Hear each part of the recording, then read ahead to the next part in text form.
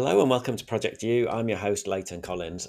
So, Project U, the podcast where we look through the lenses of careers and of your workplace, but we look most importantly at you. Last time we looked at communication principles, a few hints and tips, particularly with a view to communicating in the workplace and communicating online. We all need to be excellent communicators in our work life, and it's a really helpful skill to have in our personal life as well. So imagine the business person at a conference in front of a big audience of potential investors. They need to be good at communicating. The teacher at the front of their classroom, some students really engaged, some maybe not so capable or maybe not as interested in your topic. They need to be good, clear, effective communicators.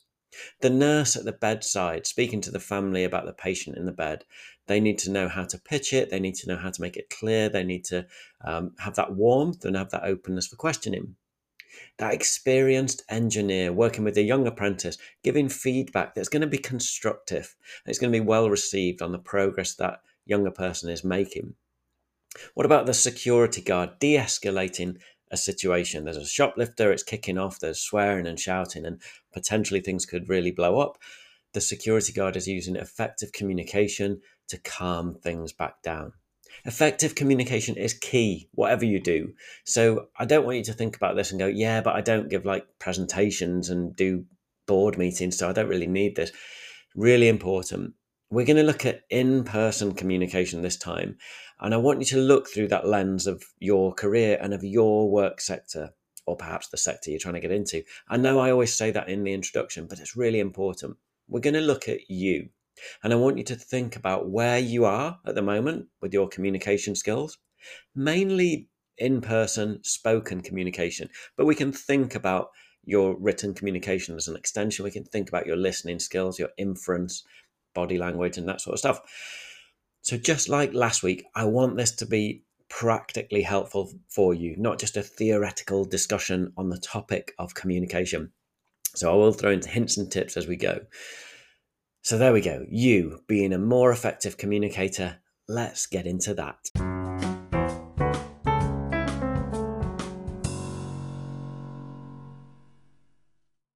So let's think about voice, the pace at which you speak, the tempo, the rhythm. Ba ba ba ba ba ba ba ba ba ba. Is it snappy and right through? Are you slowing down to make a point? And we'll talk about pauses as well, but just the pace at which you're speaking. And there's almost a rhythm. Too fast, too quick. We're washing over too much stuff and we just lose sight and it can almost feel panicked. But equally, too slow. And there is the danger that we lose the audience. We are really emphasizing the point, aren't we, by slowing the tempo down? But an hour of talking like that, my word, that would be a lot, wouldn't it? Think about the emphasis that you put on a word. So I thought of a few silly examples with that. I used to be a youth worker. I remember still very clearly, a lad had got a Toblerone at the tuck shop, the pointy chocolate bar. And he was sat looking at the box and he was just saying over and over with his friend, Toblerone, Tobler1, Tubleroonie. And they were going back and forth trying to pronounce this word in sillier and sillier ways. It made me laugh. I remember getting a guest speaker in and I can't even remember what he was talking about now in school, but he used the word banana, but he pronounced it banana. And the whole crowd were thrown. I could just sense in the students in the room, they were like, all they took away from that man was he pronounces the word banana differently to how I pronounce it. Banana kept coming out. Or even, what's her name? The TV cook, Nigella, microwave. And it became a bit of a kind of internet sensation that she pronounced microwave as microwave. So the emphasis that we give things, if it's not correct, we can lose the audience. If it's playful and we're purposefully doing something silly like a Tubleroonie, then actually that can keep the audience engaged. So just being aware. There's not a right pace, there's not a right tempo, there's not a right emphasis, but these are all tools that you have and you choose when to deploy them. Your volume. So the volume at which you're speaking, if you're not on a microphone, can they hear you at the back of the room? Do you slow it down and bring it right down to a whisper to make that point? They're right hanging on every word and you're just making clear the end of your story or the end of your point. And when do you need to kind of just really make it clear that this is the new thing? And I've moved on to my next topic, and we're going to kick off with a bit more volume so you can see the changes. The pause, I'm a big advocate of the pause. If you're a nervous speaker, the pause is terrifying. If you're an extrovert and you like to externally process and talk a lot, the pause can be a little bit scary as well. But the pause is there for you, and the pause is there for the audience as well. So you can do these things badly, you can do these things well. You're making a point, you throw in a pause, you might even look up to one side, that kind of thinking look. That pause is there to demonstrate this point is going somewhere and you need to come with me because I'm thinking about where we're going next. Sometimes there's a pause. I just dropped one there. Sometimes there's a pause which is made for effect.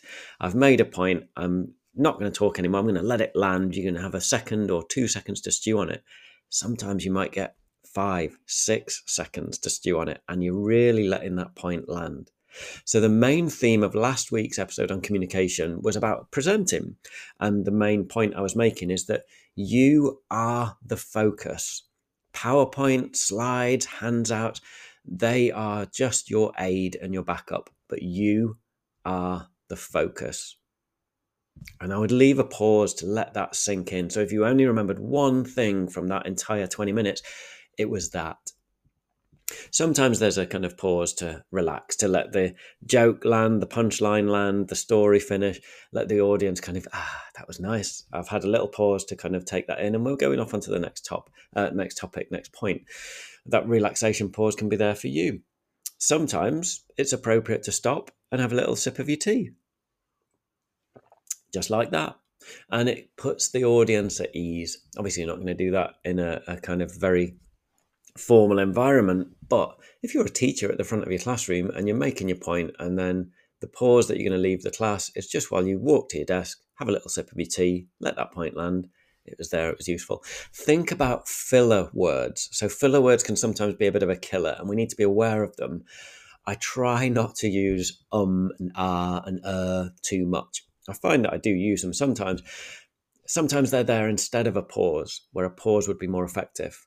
Even then, like that draw of breath that I just took, that's inviting you to think that there's more stuff coming because I need more breath to make my point. Ums and ahs, yeah, they're fine as long as you're aware of them. There are other filler words, aren't there, and often used by younger people, but things like, or should I say things such as like, or I mean, okay, starting a sentence with so, that is just, they're like, I'm going to make my point now. So I'm going to make my point now. Actually, basically, right. Do you get me? Do you see what I'm saying? They're all just fillers. Interestingly, they exist in other languages and other cultures as well. I used to work with a lot of Asian kids who, I guess there would be some Urdu or Arabic at home, and maybe not actually, but the word wallah was thrown into sentence, and it means kind of, by God, or like I swear, or something like that. So they're making their point, chat, chat, chat, chat, wallah, chat, chat, chat, chat, wallah.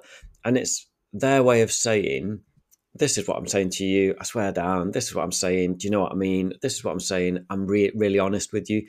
And it's just a filler. And I'm not even sure they knew they were doing it all the time. It's really interesting. And even some of their classmates who weren't in an Arabic speaking household, they were embracing this filler word in the way that we might say, so, okay, like, whatever. In Ukrainian, words like and are e or I, which kind of mean and or and you just fill in with sounds. I looked through online to find some others, and some of the ones I really liked, and forgive my pronunciation, in Urdu, flana flana, which means this and that, or blah blah. So you would throw in that sound, if I'm pronouncing it right, flana flana, in the middle of your sentence. And interestingly, they exist in sign language. So I'm speaking and doing stuff with my hands. I don't speak sign language and you can't see me, but there is a symbol that is that filler sound, that the ah. So there we go. Know when to use them, know when to avoid them.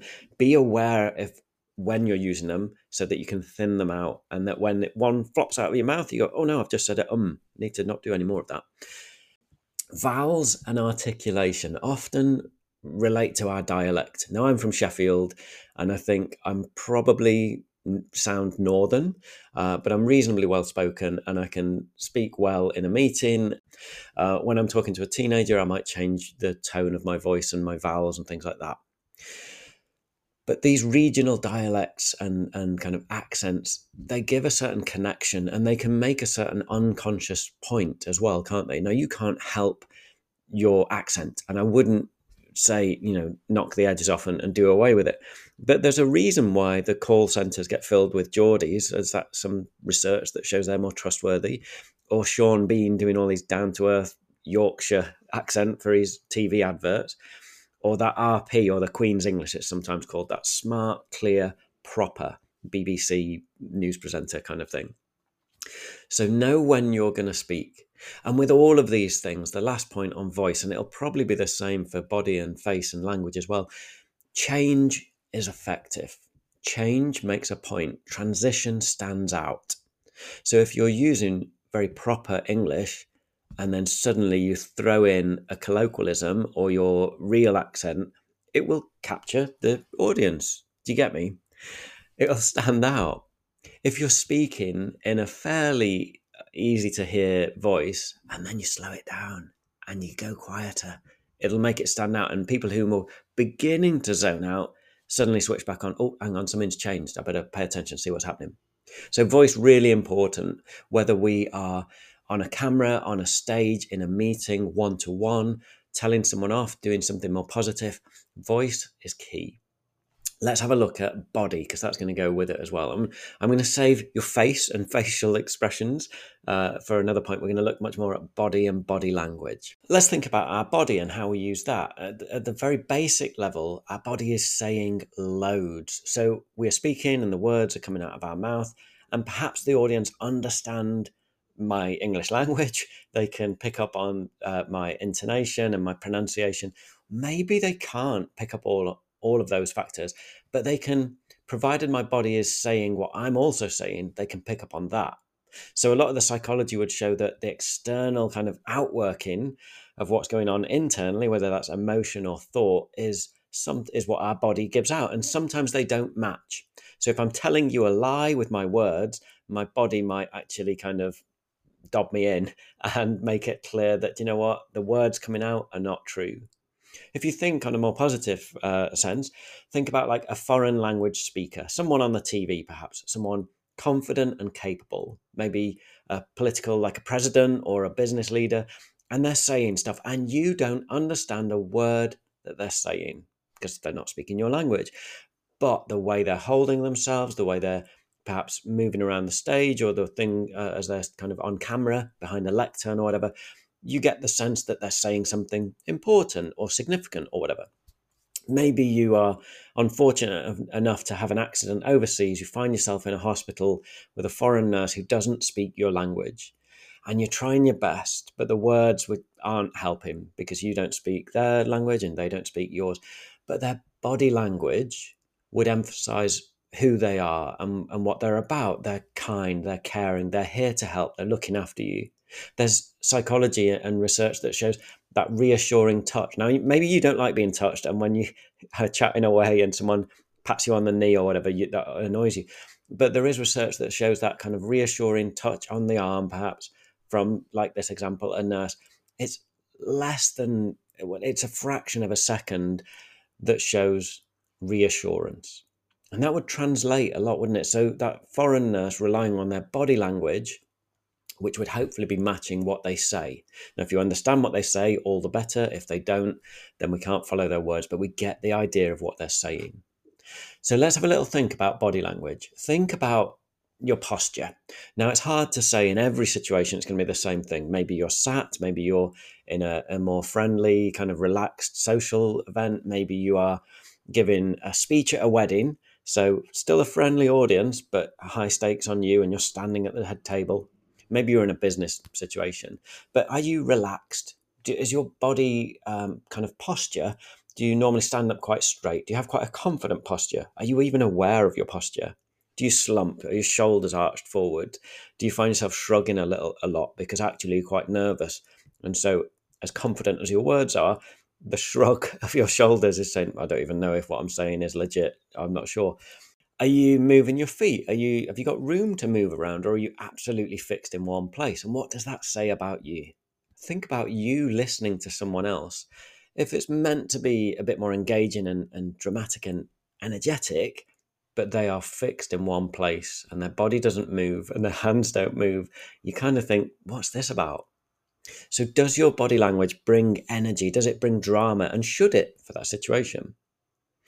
The big one, if you ever find yourself like on a stage or at the front of a meeting where you're having to kind of make a point and there's nothing to hide behind, there's no table, there's no computer, there's nothing to have in your hands, what do you do with your hands?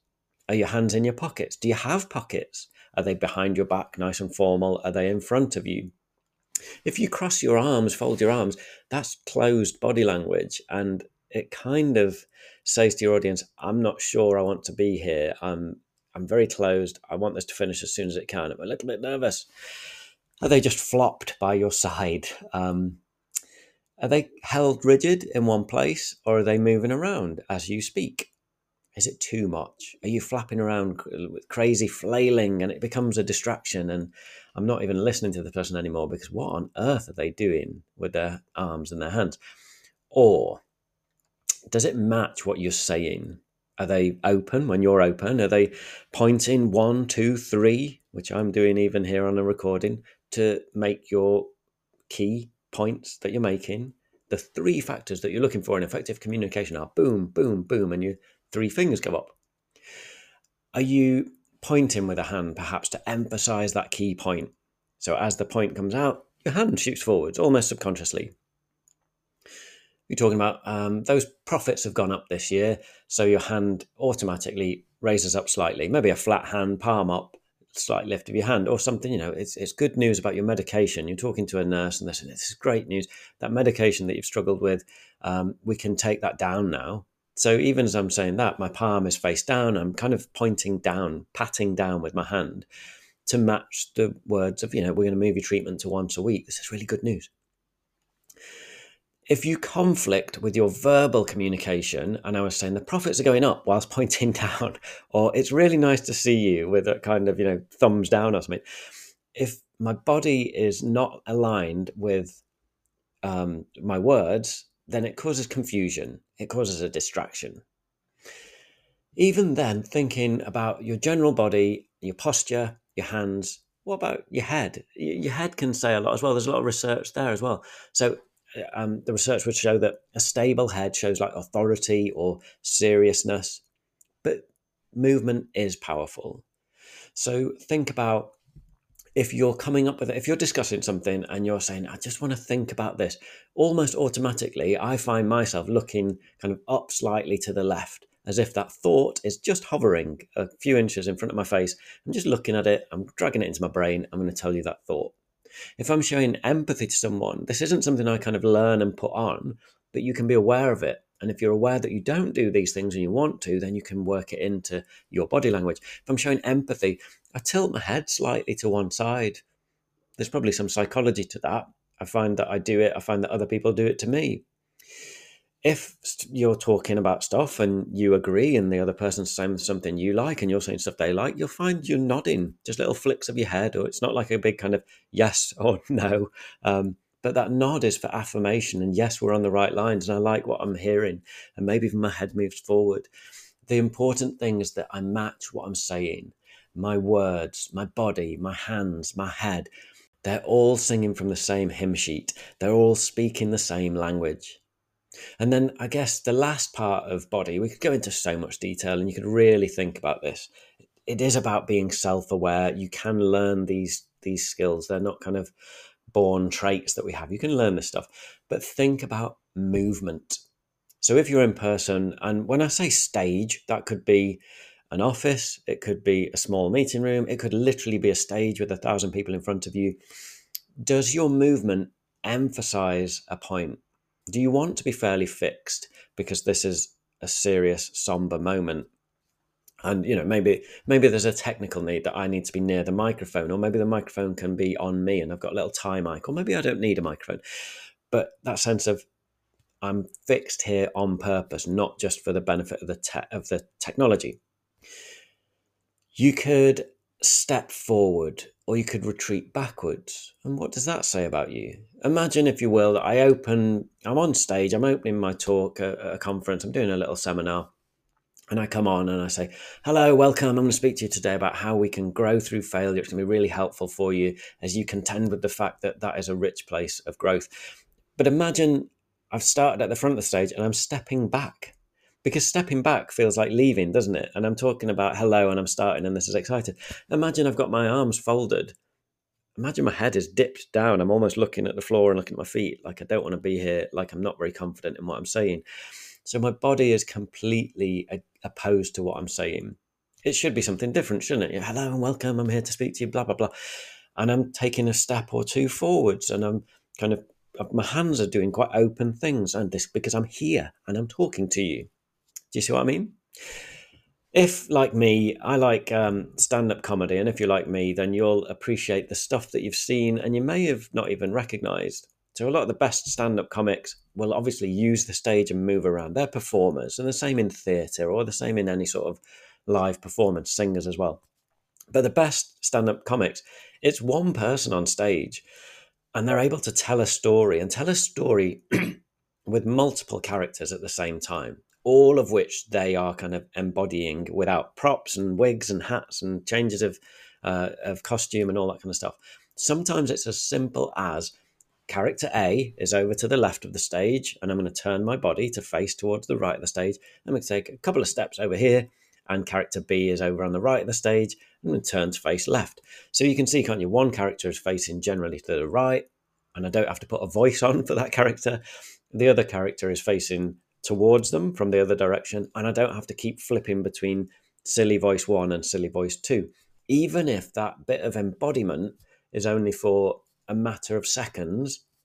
Might even be in your business presentation, when you almost step out of what you're saying to bring in the customer voice. Our research is showing, and you almost take a little step and you become that customer. They're saying this, blah, blah, blah, blah, blah, and then back into your spot. So think about that, actually. If you are kind of in a position, and that's like your presenting position, your central position, you might actually unconsciously step away from it for that bit of story or that bit of voice. You may totally step out to tell this much more natural story. And then you come back to your original position to jump back into that narrative of your business training or whatever. Let's think about your face. So, what does your face say? Do you find that you have quite a naturally warm face? I really struggle to not be smiling, and sometimes I need to be aware of that. If I'm delivering very serious news, or I'm having a very kind of serious or somber conversation, I need to remember that that smile needs to come off, because that's my natural thing. But maybe you aren't quite so smiley, and you need to remember to stick a smile on.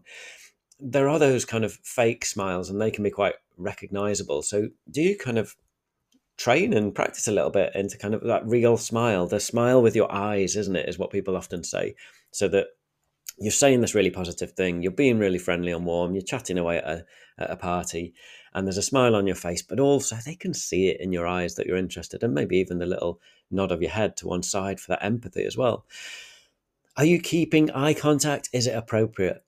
I've done like mock interviews with school students before, and I remember one really clearly. This kid had clearly been told, get in there and make eye contact, because that's good. That's what you need to do. And this kid stared at me for the 10-minute interview, just literally fixed on my eyes. So I was the one having to kind of slightly look away, down at my notes, and then look back up. And I could sense, even when I looked away, they're staring at the top of my head where my eyes should be. And it was this sort of panicked thing that they'd learnt. So sometimes change and transition helps to make a point, whether that's in our tone, our body language, our hands, or even if you are being polite and holding eye contact, to look away and then to look back. And as you look back, it makes your point land, just like that pause did when we're talking about your voice. So think really carefully about your face. Actors are fabulous at portraying all the range of emotions with their face. Some actors, they can wear a partial face mask if the role requires it, and their eyes or their eyebrows or their chin can demonstrate that they're sad or that they're angry or whatever. Do you know what I mean? So be aware of that. because your emotions should match your body, should match your hands, should match your voice, should match the words that are coming out of your mouth.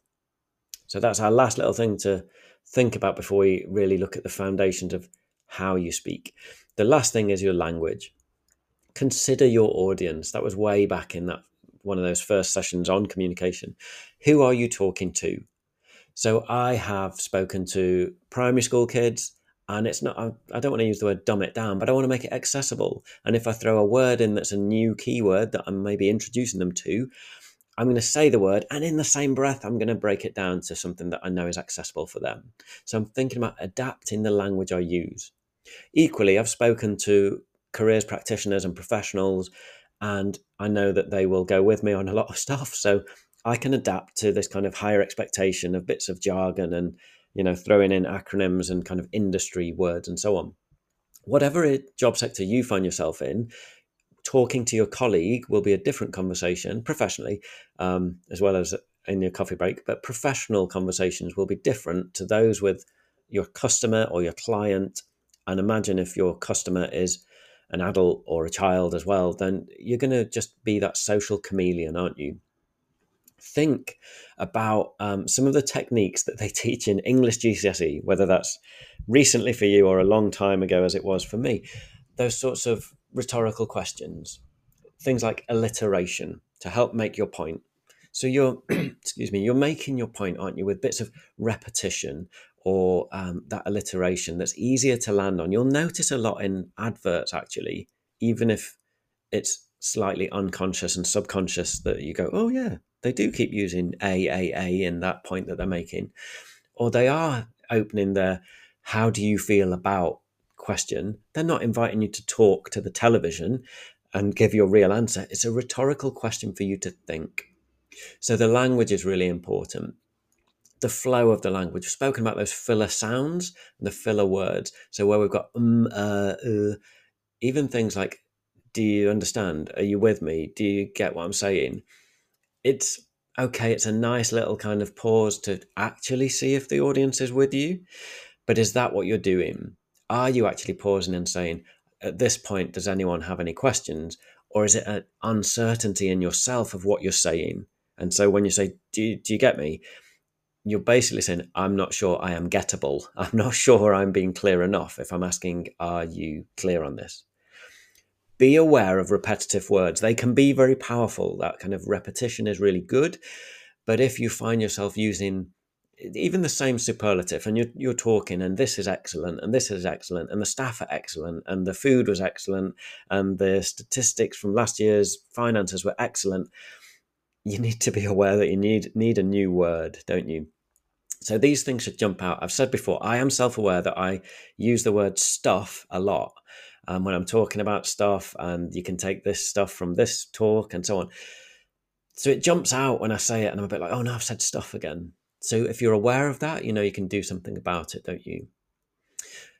Just like our kind of emphasis of that Tobler 1 and the microavi, try and, particularly if you're giving a talk or something like that, but even in the moment of a conversation, try and steer away from words that you get stuck on. So if you have that kind of, implementation and you always get a bit lost somewhere in the middle, try and come up with a different word that means the same thing where you're not going to kind of lose your flow. It is good to take little moments to check in on the audience of how are we feeling about this? And you can observe them, and that's really useful. But to give those moments where from a stage, it's probably not as appropriate, but in conversation, that sense of just making sure they're still with you. So think really about some of the language techniques that you can use. Where are you in your story? Is it a story or is it just a straight presentation?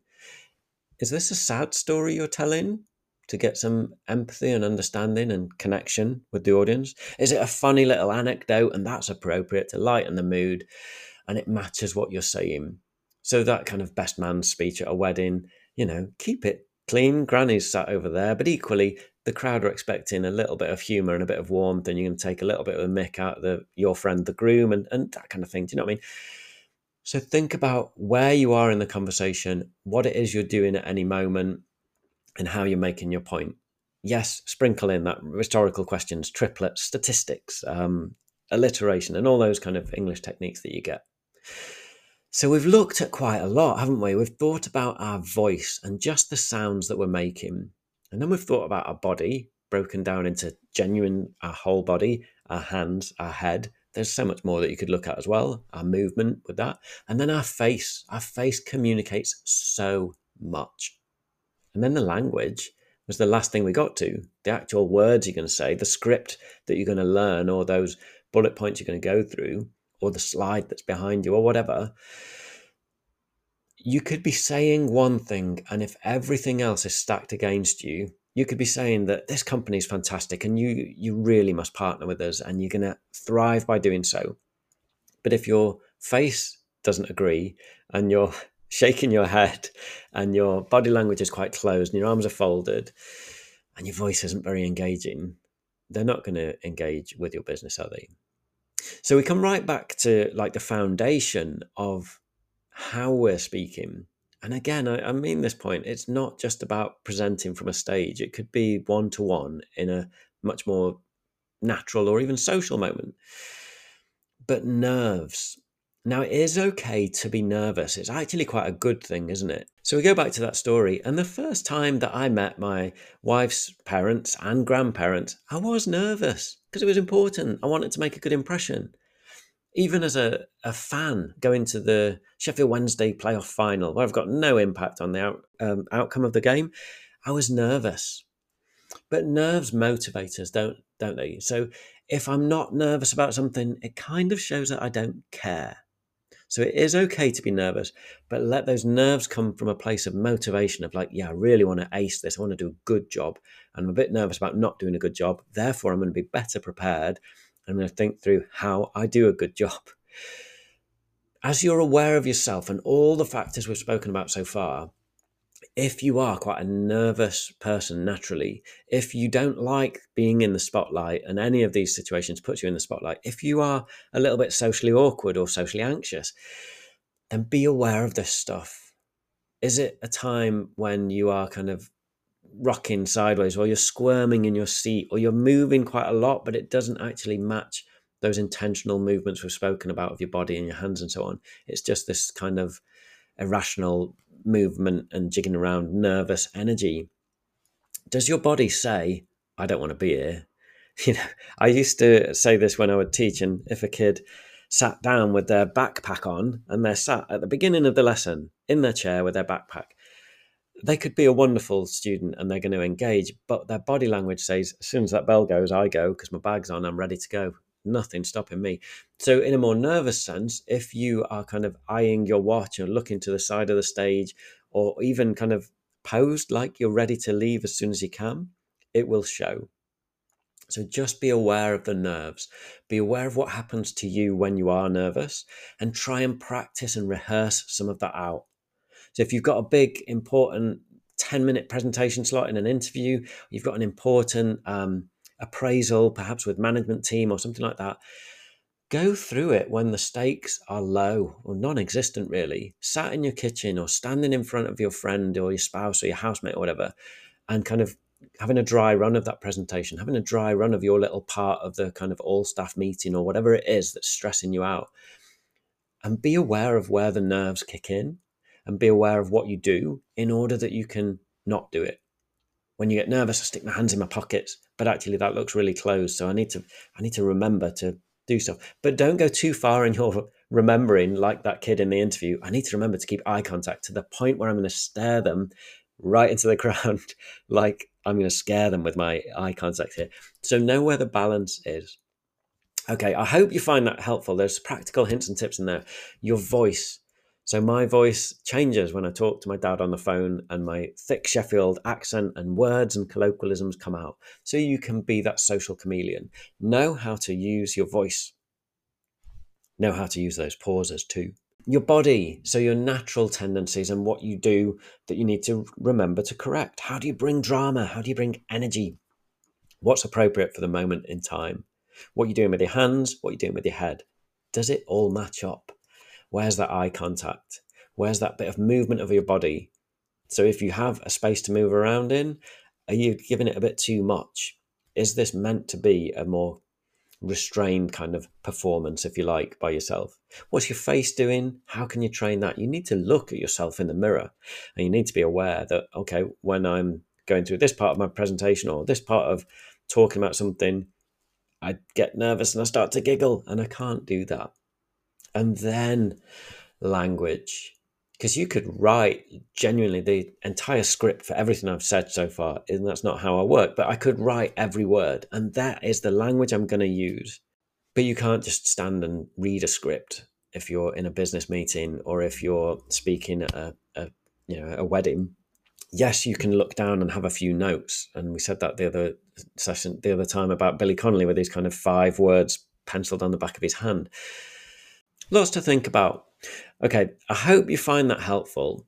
We've kind of covered a little bit of kind of online presenting and bits of PowerPoint and stuff like that was sprinkled in there. This feels much more about personality. And so personality is going to go everywhere with you, isn't it? Workplace, social, on that first date, meeting the granny, doing something much more chilled out with your mates who you've known for a long, long, long time. But communication is key. I'm going to finish there. I'm going to say thank you so much. We've got another episode coming up next week. So I've just done this little 2 sessions on communication because it was very much something that was just on my heart at the moment and kind of rattling through my head. So I hope you've found it helpful. I found it really useful to kind of reflect on this stuff myself. I hope there are key points you take from it. And even if from 2 whole episodes, the only point you take, you are the focus, you are the presentation. Everything else should be doing you a favor and supporting you, but you are the center. All right, thanks for everything as always. Drop me a like, subscribe, review, whatever. And until next time, I'll see you later.